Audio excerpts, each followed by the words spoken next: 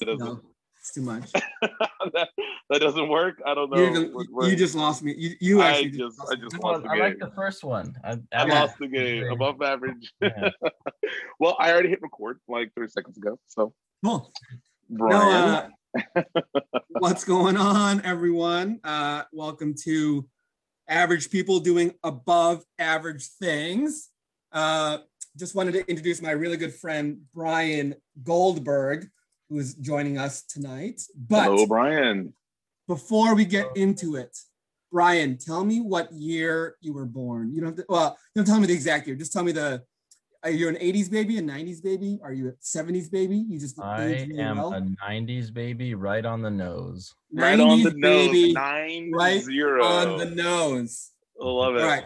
So what we like to do is just kind of give a random piece of information that we think is fun. And the one that I came up with based on your year you were born was in 1994, 61 million people were using pagers. What? In 1994. No way. Yeah. Wow. Isn't that unreal? Yeah. Wow. And I love pagers, man. I was like the king of like pager code. That was pager code. That was the thing. That was my jam, dude. Your pocket to hit the payphone. Dude, I was so into it. Me and my friends were so into pagers that like literally we would buy a new case every week. It felt like change it up. We'd do the thing. So Goldenberg, did you own a pager at all? Ever? I didn't, but I will tell you, my father had one. And I remember him using that. I remember the pager and the flip cell phone went everywhere. Oh man. There's this interesting scenario where back when pagers first created, when people had pagers, my mom would say, "Oh, they're selling drugs. They're doing something bad." Right? and then and everyone's using the cell phones, right? And so you saw someone with a cell phone, they're obviously a drug dealer. He has money for a cell phone. But now, it's reversed. So now everyone has cell phones. So when you see someone on a payphone, what do you immediately think? You're like, oh, what are you doing that you don't want to be tracked? What's happening? Dude, that's so good. It's so circular, dude. It's so circular. The irony of it. The irony of it all. But Brian, thank you so much. Great to meet you, man. Tell you a little bit about why what we're doing here. With COVID and people not going out so much these days, we're lacking meeting, seeing our friends, seeing our family and so on. But one key thing that doesn't happen is meeting new people. Going out, you catch up with Brian at happy hour and you say, hey, meet my friend Goldenberg. He's doing some interesting things. And it's a great conversation. You make a new friend, you make a new acquaintance, maybe you have a new business partner, so on and so forth. So this situation we're putting together after a couple of drinks, it's Sunday night, so on and so forth. It's our way to kind of recreate that scenario, kind of please meet my new friend, learn a little bit about you, some things interesting, some things fun, some things somewhere in between. But this is our take on meeting new people and getting to know them in about 12 minutes or less. So thank you again for jumping on. I'm into it. Thanks for having me here. Yeah, man, it's all in good fun, man. And I can just give my testimony. I met Brian a couple years ago, Chris, working on Ford X. And he's just been a really cool spirit to be around. Good energy, man. Just one of the most creative guys that I know. So I wanted to make sure that we got some time to spend with him. So why don't we just kind of get into let's jump right into it then. Yeah, man. Brian Goldenberg, good to meet you. I'll call you Goldenberg because I got another Brian on the line. But that's right. First question. Just want to dive in, man. I don't want to, what do you work and all that other stuff. I want to know, what are you winning at? Like, what are you crushing right now? What's on your mantle? When the fire, you have the whiskey, the whole thing, you look at the mantle and you got some pieces up there hanging out. What's on your mantle? What are you crushing right now? Yeah, well, I mean, Brian kind of touched on a little bit. I would say the job at the moment, right? I got into Ford actually through contract, and then I hustled my way to be a temporary employee. Yeah. I love it. And then after a temporary employee, I hustled again, and I got a full-time salary position. Sick. I had to deal with a lot of, like Man, I had so many like crappy internships and like unpaid internships or like basically working for peanuts internships. And then I just like worked my way up. So what I have on my Dude, mantle is definitely like my evolving career right just now. just elbow grease and Yeah. duct tape. What was, if you were to look back, what was one of the crappiest, like you just remember, you're just like, oh, this job definitely put extra, thickened my skin a couple extra inches. Like what was that one job? So I will not name the company, but I worked at a small design consultancy and it was just out of school. And they kind of, first of all, the interview process, I'll kind of tell you why it was really shitty. The interview process was myself competing against probably about 5 other classmates that I was very close with. And we Yeah. were doing like home improvement type projects in this little barn studio of this design consultancy. And they had us like sawing, what do you call it, like crown molding. They had us like painting Wow. walls and stuff. Wow. Yeah, and then they did take us out to a nice dinner, and they like put us all on the hot seat, and they basically pitted us against each other. Wow. And then they called us back like a day or two later for like an informal interview, and I ended up getting that. But they called it an internship, but they said they were going to hire me. I remember at one point the main That's guy, wild. who I will not name, he took his arm and put it around me, and we walked You around don't like, owe him anything. Come on. I don't know. We walked around a track out back, and he's like, I really like you. I see a lot of potential in you. And he says, but you need work. I'm like, okay. Oh, wow. So, and then eventually we went on a business trip to a hackathon in Louisville, Kentucky. It was really sweet. I worked with a lot of engineers. Yep. I worked with a lot of like programmers and stuff. And I was like a fish out of water because I was a designer with all these like super technical people. And I remember my boss comes over at the time and he like puts his arms on my chair and he's like, hey, you're talking to this engineer and this program, blah, blah. He says, do you see how design does not have a seat at the table? And he basically intimated that my degree was trash. Yeah. Yeah. What? No way. That's insane. The coup de grace, the absolute coup de grace, is we were on a flight, or at least we're in the airport headed back home. And I sit in the middle and these 2 guys sit on either side of me. And I'm like eating because I'm really hungry, didn't eat all day. And they're like talking across me. And then my boss, he puts his hand on my shoulder and pushes me back in my chair so he can have like a conversation with the other guy. Wait, so you're eating and he pushes you, like manhandles you back. Yeah. Yeah. Wow. No way, man. Wow. That's insane. Yeah. That's like, get out of my space, bro. Yeah. So, he apologized later because he knew that he knew, wrong, yeah. But that, that's just kind of the thing I had put up with previously to try and earn my bones and everything. And then I eventually got the job at Ford, and it's like, well, okay, I learned and I got a thicker skin from that. That's what's up.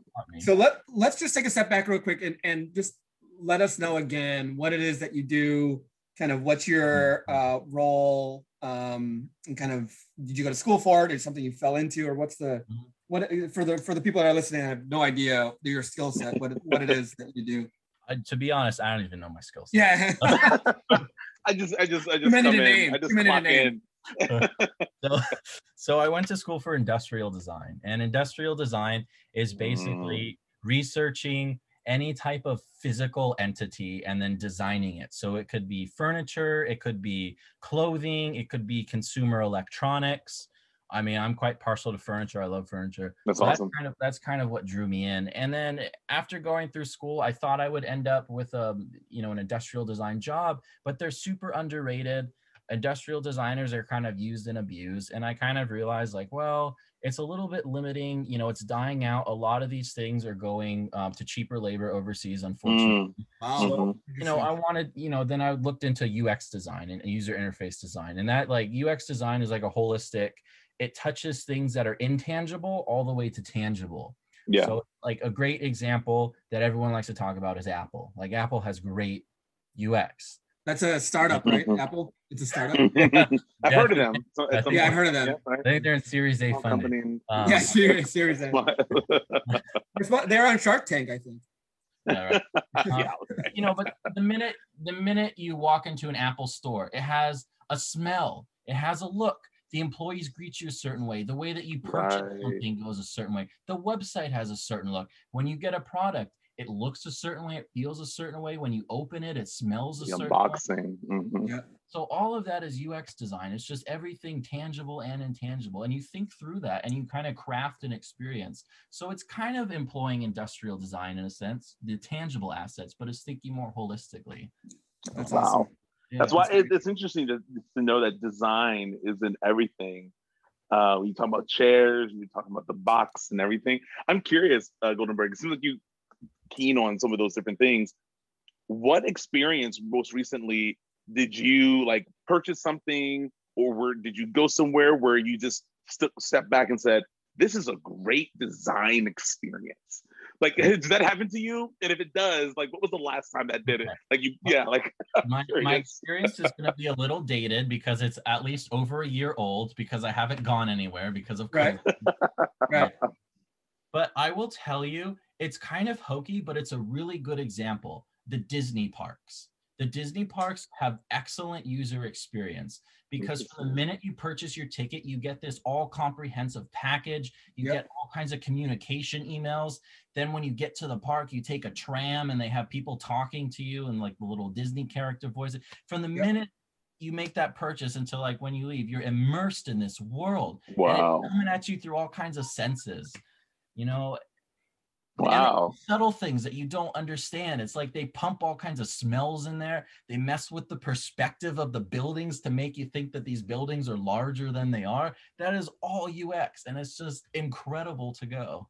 Here's an interesting fact that I learned about Disney when I was in my previous role. I think it's like every, 8 feet or 10 feet or something like that. It's every X amount of feet, there's a garbage can. And it's by design. I think I've heard that. Yeah, because they don't want it to be dirty. So they have so many garbage cans per feet that it's by design, they've created a park that's not messy or dirty at all. That's right insane. Us Americans are so lazy. There's countries where the downtown cities, there's no garbage, and there's no garbage anywhere. There's no gum. They don't chew gum in some of these cities because it's outlawed and because they don't want it on the streets. That's wild. Every 8 feet. That's insane, man. Something like that. Man. Goldenberg, you said something which actually leaned into the next question I have for you, because I always love to hear about people's hustle, right? And you kind of mentioned it earlier, but I would love you to just talk about it a little bit more. How did you get this far? Like, what if you had to say there was a thing about you that got you through the internships and through the first job and then to where you're at today? Like, how did you get here? What was that thing that drove you? That's really funny. So I think it's two things. One is being like completely foolish. Awesome. That's great. That's great. You gotta believe. Being foolish, asking tons of questions, not having any preconceptions about anything, and then just like sheer grit. Like after, maybe starting senior year until when I got the job, I was going up. I lived in San Jose for like 6.5 years.